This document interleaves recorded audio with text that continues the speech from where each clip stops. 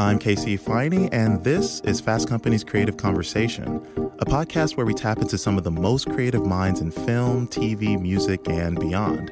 We're tackling the mental roadblocks these creatives have encountered on projects or moments where they felt stuck in their careers. By diving into the problem, finding out how they overcame it, and the lessons they learned from it, you'll hopefully have a clear blueprint on how to manage your own creativity.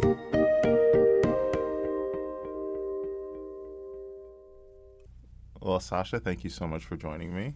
Thank you so much for having me. It's been such a long time in the making, and I'm so excited to actually talk to you now. Excited to be here.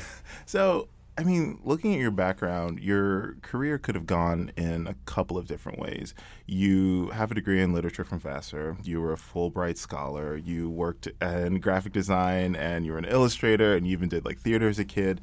But you chose the path of drag. And so how did your education and your career kind of congeal into this drag career? The truth is that I always wanted to do drag. I just was trying to find different ways to have that be a sustainable career for myself. Fair. I started putting on gowns and imagining myself as the heroine or villainess of every story I encountered at pretty much age 4. And then pressures in the family and just having my eyes open and seeing how hard it would be to be a gender transgressor as a job, I started pursuing other ways of telling stories, making my own queer world through traditional theater or through comics, or trying to chart out the history of my gender non-conforming people through academia. Right. Those, I feel like, were all different ways of me trying to do drag. Yeah. And it wasn't until I started putting lipstick and heels on as part of the expression of it that it really clicked. And I guess, like, what about that clicked? Because a lot of these, because with your drag, you really push, gender nonconformity, and really you take a deep look at, queer theory and so many different aspects, but you can do all of that without drag. So what about the lipstick and the heels adds that extra layer that makes it really click for you? It's the visual dimension. For some people might think of it as almost a superficial quality, but I think that drag embraces the tangible and the glittering and the exterior, because so often that's the realm that we're judged for. That's right. The realm that incites violence and anger and otherness. So we embrace it and make those choices purposeful and intentional, glamorize and dramatize them so that it's not something that we're afraid of, it's something we're proud of. Right. And when you look at just this vast landscape of drag, there's so many different styles, so many different approaches to it. How would you describe the space that you've carved out for yourself? Because your voice is very unique. I don't know about that. I feel like there's this long. I feel like there's a tradition of everything within the drag world. It's in any person's art form, they want to try to figure out what they can offer that's new to the discussion. And in trying to figure that out, I've tried to look at the whole history of drag, and I've seen moments where it's been a really mainstream art form, and moments where it's been super underground and punk. And often those things coexist at the same time. I think there's the biggest new thing to add, which I feel is the space I'm trying to carve out for myself, is actually drag performers as the producers of their own art form, as people who actually are able to profit off of it, right. as the director, as the business person behind the art form as well. So often in the history of drag, I've seen it's our art form, but someone else is profiting. Yeah. Someone else is controlling the discourse or framing it. And that, to me, I guess, is what I keep trying to do. Not just myself as an individual drag performer, but someone who creates other opportunities for performers, who designs. I love designing the stage. Yeah. When I was a little kid, I would always sketch drawings for what the world of a play would look like. Right. And I kind of see myself as doing that for drag performers today through the live shows that I produce and direct. Yeah. My monthly show, Nightgowns, has been running for over 3 years in New York, and we're gearing up to take it on a first national tour, which is wild. That is wild. And for that show, I select the cast to make sure that it's representative of all these different directions that drag can go. And then I design the lighting and make sure that the stage set is suitable for the kinds of performances that people want to do. And I design the posters and give it this like graphic design that runs through the entire process and kind of makes it all fit together and seem cohesive. And that's what's really so interesting about you, because of your background in graphic design and being an illustrator, you're able to do these things. You're able to have a very specific eye for what you want. So, I mean, I feel like for people who may not be familiar with what you do on stage and your aesthetic, like, how would you describe it? Because I have my words for it, but I want to hear from the person, from Sasha herself. How would you describe your style? Well, I mean, I guess I need to explain first off that my performance style is lip syncing, and I am a huge fan of this this art form. How do you put it all together? Because like you have the story of the song, but then you put it through your filter, and it just comes into this like mesmerizing way. And you're not necessarily doing splits or death drops like most drag queens. I can't do those, so I have to find something else. So I mean, how do you put together a number? Because you've had some really iconic ones, Lady Gollum. Thank you. Of course, the so rose petals from RuPaul's Drag Race, which we'll get to in a minute. But like, yeah, just walk me through the process of putting together a number, a Sasha Velour number. Sure. Well, I mean, I guess we could take The Man That Got Away as a good example. It's a classic Judy Garland song. And I studied her. For that number, for example, I started just by studying her performance in the movie A Star Is Born.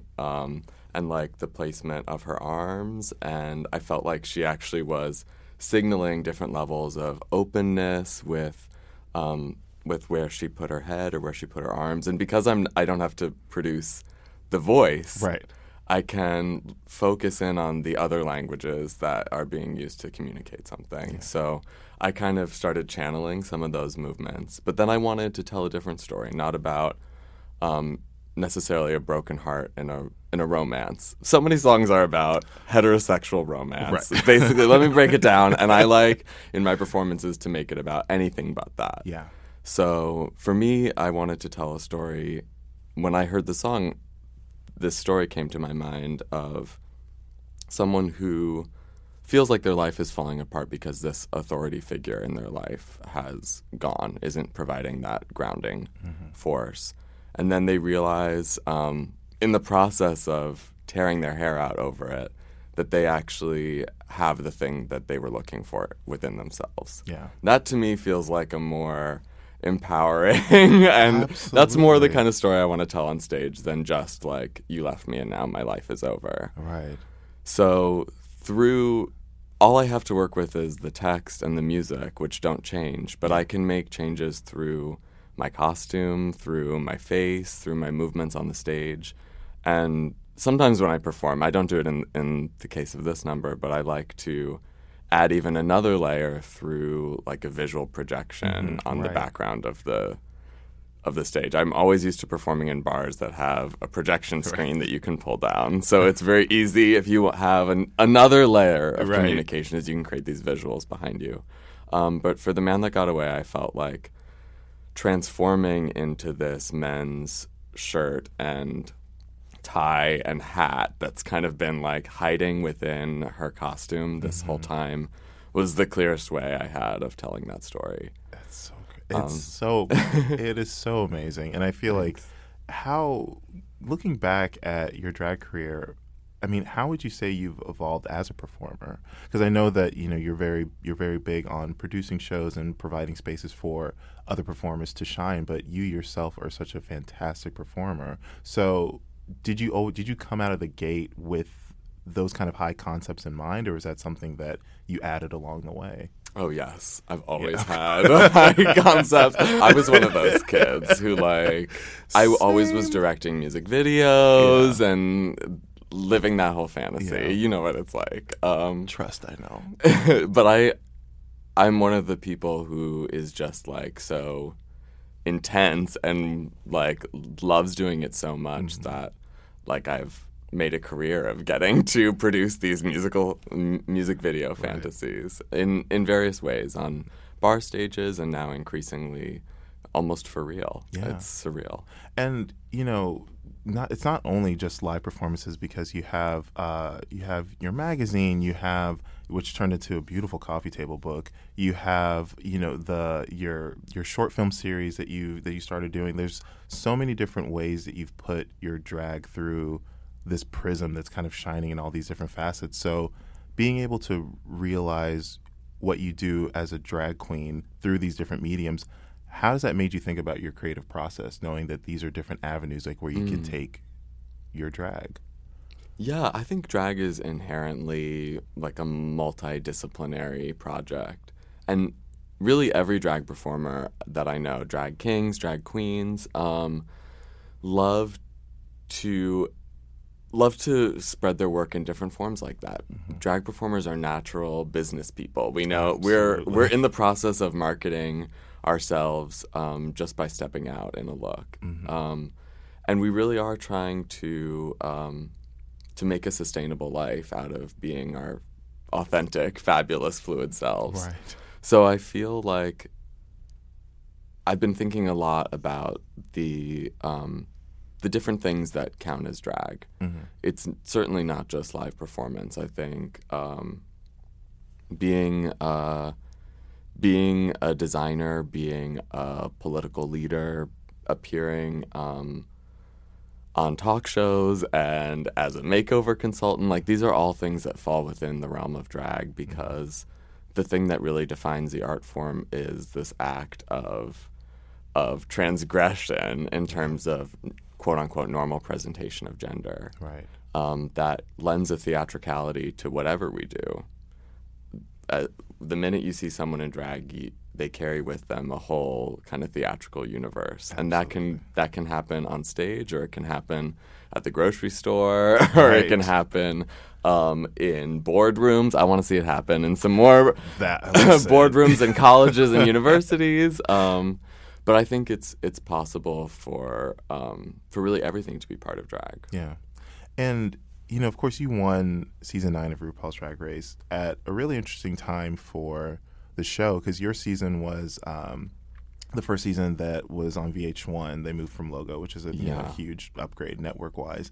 But also, it really, for people in the mainstream who may not have been that aware of drag, it really has. Your season was one that kind of really pulled it in and really made it this force that we're in right now, which is phenomenal. And I know a lot of people talk about increase in booking shows and selling merch, like whenever they had this level of visibility, which is amazing. But I'm always interested in knowing how people scale their creativity. Yeah, it's funny. I mean, to have the blessing of like large paychecks and many opportunities as a drag performer through exposure on TV, that's a huge deal. Yeah. I had never really realized how much not being able to be booked prior had been a blessing of its own, because it gave me time to really prepare each thing I put out there with so much intention and passion. And so there definitely was a period, I'd say like the first year even, where I wanted to, every time I went out on tour, I wanted to have a new number and new costumes, because that's what I had gotten used to. That's what kept me kind of fed creatively as an artist. But eventually I started learning new strategies, things I hadn't tried before, like taking a number that was familiar and just editing it slightly. Like I had never really edited my work before. That is interesting. Is there an example of that? Yeah, well actually, one of my oldest numbers, which is my Lady Gollum illusion. Yeah. It's classic. The original performance, I just used the costumes that I had. I couldn't really invest any more in it than I already had. Right. So I had like a pink dress that I added a zip or two down the back. I ordered a like $5 Amazon Prime nightgown to be the quote unquote dress that Gollum is wearing when I reveal to Gollum after 5 minutes of Shirley Bassey lip syncing. And then when I had a chance, when I wanted to keep performing it, but it wasn't fresh for me to keep doing it in the exact same costume. Right. So I devised something else and worked on it. And it was more manageable because I maybe only had a week to create it instead Right. of, a longer amount of time. And so we created a sparkling, sexy Gollum kind of striptease look. So that instead of being just a plain nightgown, Gollum was actually like the most beautiful part of the whole number, which Right. I felt like was actually, I was able to be truer to my original intentions with the number, which is that Gollum isn't like a descent into madness. It's when you have so many feelings that you become Gollum, it's like you're raised to this exalted, Right. gorgeous, beyond human, sparkling, desperate elf state. Desperate And that was, I'm so glad that I actually did go back and made those changes because I felt like I was honoring the idea even more fully. So I was very positive. And, going back to your show Nightgowns, I know that must be just so taxing, but in a good way. There's a lot that goes into it, but kind of evolving from that, you're moving on to your one-woman show. Like, it's going to be just you, Smoke and Mirror. So how did that... Talk to me about how that came about, like why you decided it was time to kind of step into this, because this is the first time it's just you, because Nightgowns is a collection of different performers, and you perform as well, but it's, it's you plus a lot of people. This is the first time it's just you. So how's that been? It's been building that out? challenging. Yeah. I've always been such a huge fan of the review style drag show because I've always said, like, you can't even understand drag just by seeing one performer. You definitely can't appreciate like the brilliance of drag just through the mindset of one performer. You have to see like all the different ways, all the different gender expressions. So it's hard for one person to pull that all off. But it was important to me because sometimes I don't have the words to talk about the most personal things in my life, and lip syncing performances are used for that. But a lip sync performance is only maximum maybe 7 or 8 minutes if you really stretch it out. Right. And by nature, they have like a very simple narrative structure where there's like a beginning and then a conflict or some growth and then a dramatic resolution or a reveal. And I felt like that was a little too simple to talk about the ideas that I wanted to talk about. And I wanted to create a show about the ups and downs of the last couple of years. And in order to do that, I felt like I needed to have many different moments back to back that charted the like exquisite reveals and discoveries and also the kind of like sad moments that don't lead to resolution, the ambivalence. And then ultimately the whole thing is just a cycle, just like all human life, really. Right. There are highs and there are lows. There are transcendent reveals and there are moments of stillness. And so I put a playlist together for the show. That's how it started. Yeah.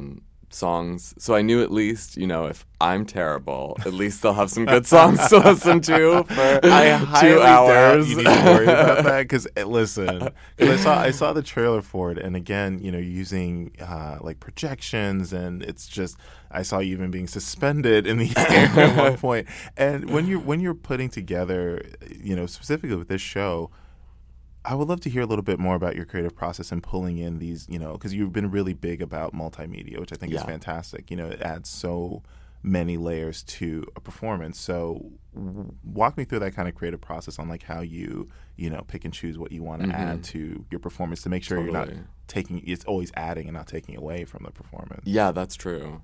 I do a lot of tests to make sure that my ideas really work because it's hard to rehearse a drag number. Yeah. Getting into the look and the body takes me say, a half hour.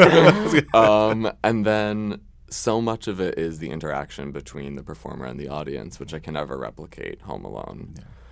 So I listen to the song a bunch and imagine different ways of performing to it. And then once I have an idea that I feel strongly enough about, I actually have a process where I draw like a comic book Really? of the performance. That is wow. because sometimes I'll take notes, but I feel like I can't quite get my ideas down unless I draw a picture. Because it's not just what I'm going to be doing. It's like so visual. the pose of my body course. in the costume, in the place in the stage. Right. And then being able to, because I figured out how technologically to turn a projection screen behind me into the illusion of a large theatrical set. I use that to create changes in my environment. Because it's like, how do you keep a plain black stage with like a empty white screen behind you interesting and different? Right. And I love being able to use video projection because it's kind of like drag, you know? It's Absolutely. okay that it's just the surface Right. of something more. The fact that it is so only happening on such a surface level means you can change it very quickly. Yeah. So I do that with my costumes and with the projections, Wow. and it allows like a real allows me to build a whole universe around the number, so that my little drawings that I do can fully come to life. That's amazing. And then I actually, for this project, I went even a stage further because I knew it would be complicated and potentially expensive to create these videos that had video of me and animations all mixed together. So I had to get it right on the first time and do it efficiently. So I made an even more intense plan, which is I created basically frame animation of the entire show Are you in kidding? Photoshop. What is wrong with you? And then animated Oh it my in God. iMovie because I had to see how it all worked with the music. And I actually needed to be able to test whether my ideas looked okay when I sat back and imagined myself as an audience member. So it really is like... These are the details that people need to know about you because I think a lot of Crazy people just person. like, no, a person who cares and a person Yeah. who's passionate about what they do because I think, you know, some people may think like, oh, you know, she's just up there in front of a screen just like, you know, looking gorgeous. improvising. Right, no, and you're just like sweating over like, Well, sometimes I still don't know my own damn choreography that I made up on stage, but it all works as part of the whole picture. And I think, you know, obviously when going back to Drag Race for a minute, you know, that is a competition where you're forced into doing things out of your comfort zone. Yeah. You know, because there's sewing challenges or singing challenges, there's, you know, team challenges, there's so many things that you as a drag performer may not have done in your own career, and now you're doing it not only in front of, you know, RuPaul, but the world. And how has that experience of on Drag Race being pushed out of your comfort zone, how has that shaped you leaving the show? Yeah. Well, I mean, it's had a huge positive impact. I think Drag Race forced me to show people that I could do all sorts of things that I didn't even know I could do. Right. I think that was such a good challenge. But it also gave me like a drive and a hunger to do work of my own invention. Yeah.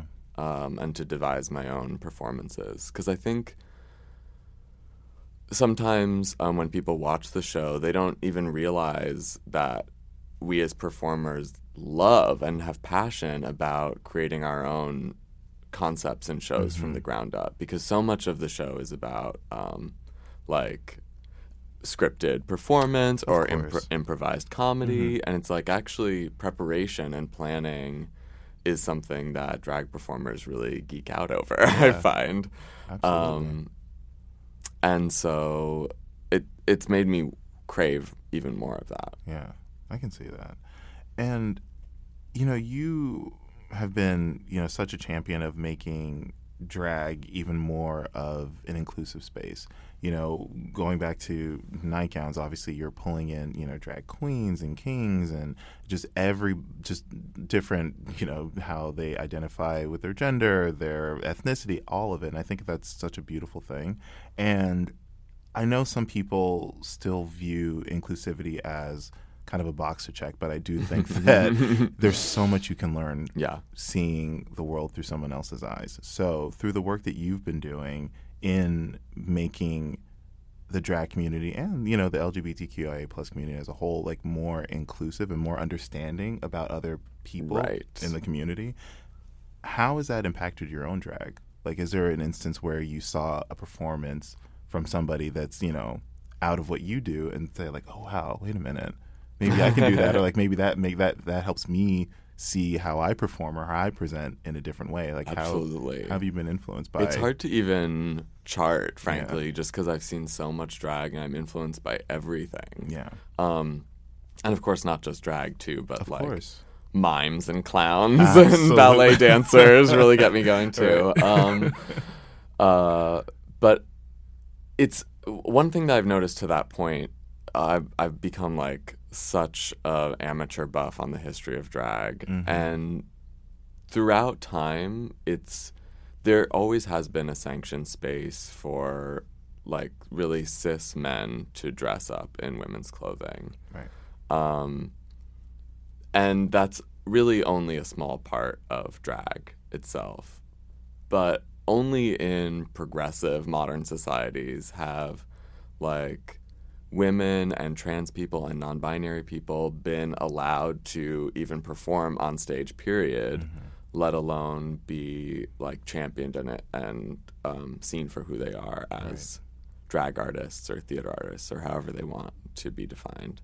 And so I think part of advancing drag past the present moment, the thing that we really can bring that is new to the art form is that kind of representation and not even inclusivity, but just like platforms that really are even accessible to everyone, opportunities that really are available to all.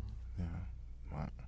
And you know, thinking when you think back on your career, is there, in talking to you and knowing how detail oriented you are and how, you know, multifaceted you are in your art, is there a moment where you just really felt stuck in a creative sense? Like, was there, you know, a problem that you just had this major roadblock in mapping out a show or, you know, putting together a costume or whatever it might be? What would you say has been? What would you say has been the most like? What would you say has been your most significant creative roadblock? If you had to pinpoint one. Most significant creative roadblock, if I had to pinpoint one. I mean, that could go quite deep. There are some like lasting things that I keep returning to. But I think, just to be really honest, I think self-confidence continues to be a major roadblock. Yeah, I know it seems, because so much of what I do is give the impression that I'm on the top of the world. That goes hand in hand with being in drag. Right. And I think that makes it even harder to really be honest about the fact that like half of every process is me wondering whether I should be doing it at all. And I think it is important that there's some feature that tells me I have to do it anyways, even if I'm not sure. Right. But that's my biggest enduring creative and life project, is working on like truly believing and knowing and trusting in my own ability to actually pull this off. Even now that you obviously, you know, won the show, you've won the hearts of so many people, and the House of Velour is only growing. So do you still feel that lack of self-confidence? To be really real, yeah, to some extent. It doesn't, but I'm at peace with that. I know that that's part of my personality. I know my family is a long line of self-doubters, anxious, nervous, hardworking people. But I also think that there's this idea, because this is, it's kind of the Wild West almost for drag, and there's very little regulation. There is this sense of scarcity that's kind of like pushed through the drag community and the drag economy. And I feel like we're all kind of fighting to get past that, to realize, to make enough sort of different platforms for drag that we're not all competing for the same small and not even that desirable chances. Right. And I think when there can be like when we can be really taken seriously as artists and business people and comedians and dancers and creatives just generally, I think it's going to be a lot easier for us to own our power and our skill. Mm-hmm. No, that's a really good point.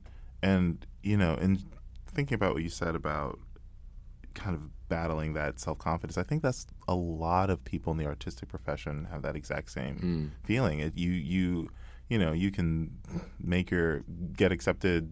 Your short film could get accepted to some festival, or you could have a story published in New Yorker, and you still feel like, yeah, what am I doing? So maybe even more because there's a disconnect from like the success you're experiencing in your own shitty self-image. So I mean, how have you? Because I think it would be for anybody who's in the creative space, like it would be helpful to hear like how you've kind of worked through that. And there's no. I feel like it's one of those things like where there's no end goal in saying like I'm cured. Yeah, it's not the drag. The drag number version, the 4-minute drag number version is like she's cured. Right, she discovered it all. all. You do a reveal and you're fine. Yep, revealed, everything's solved. But the real life version is that lasts for 4 minutes, and then you're like, oh, is that real? Did I just really do that? How do you process that? How do you get to a place where that's not clouding your mind so heavily, I guess? I've been trying to really lean into the fantasy of drag. It does carry with it some level of delusion, and that is actually like an artistic indulgence that's very helpful to survive the world. This insistence that you,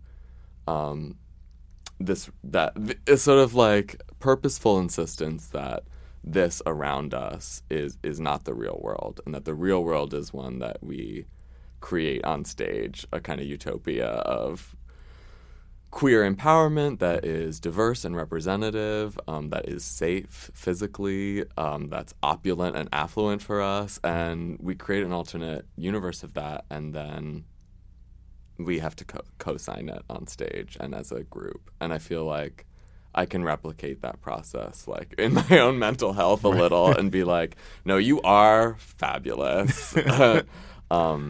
It's hard to step into that, but honestly, putting on like a steel bone corset and 10-inch platforms really does. It's hard not to look in the mirror and be like, hold yourself a little higher and feel that you really are royalty. I mean, listen, and you wear the crown so well. But, thank you. I mean, looking at what you've done so far with House of Allure and live performances and merch and the book and all these things. I know you're thinking about where else you can extend drag. So, where do you want to see? What other spaces do you want to move in that you think you can? It can be kind of like a mutual, a symbiotic relationship of you elevating that space and that space helping to elevate your drag. Totally. Like, what spaces are you thinking about? Well, the most immediate focus is the areas where drag is really being shared and spread right now are like press and social media and television and live performance. But actually in almost very few of those cases are drag performers themselves like organizing behind the scenes to make that happen or even really profiting off of the success. And so I feel like that's my first target is to get control to get drag performers like myself and like the people that I love and respect at the table in those conversations so that our stories are being told more accurately and so that we're benefiting from it the way we should and our community is. And then I think there's so much more. It's crazy that queer people and drag is so often like used as an inspiration for the fashion industry, but it's like it's very rare that we can get more attention than just as a model or someone wearing the clothes. But in fact, like we're coming up with groundbreaking fashion concepts every day. Especially you. Thanks. And I did get to organize a fashion show for opening ceremony, which was such an amazing experience. And I cast a whole group of like queer, trans, non-binary influencers and like fashion icons that I love. If you, I honestly want to sit here and talk to you all day, but it's like, look at the clock and I'm pushing it right now. But if you could leave our listeners with one bit of creative advice, a creative lesson to live by, so to speak, what would it be?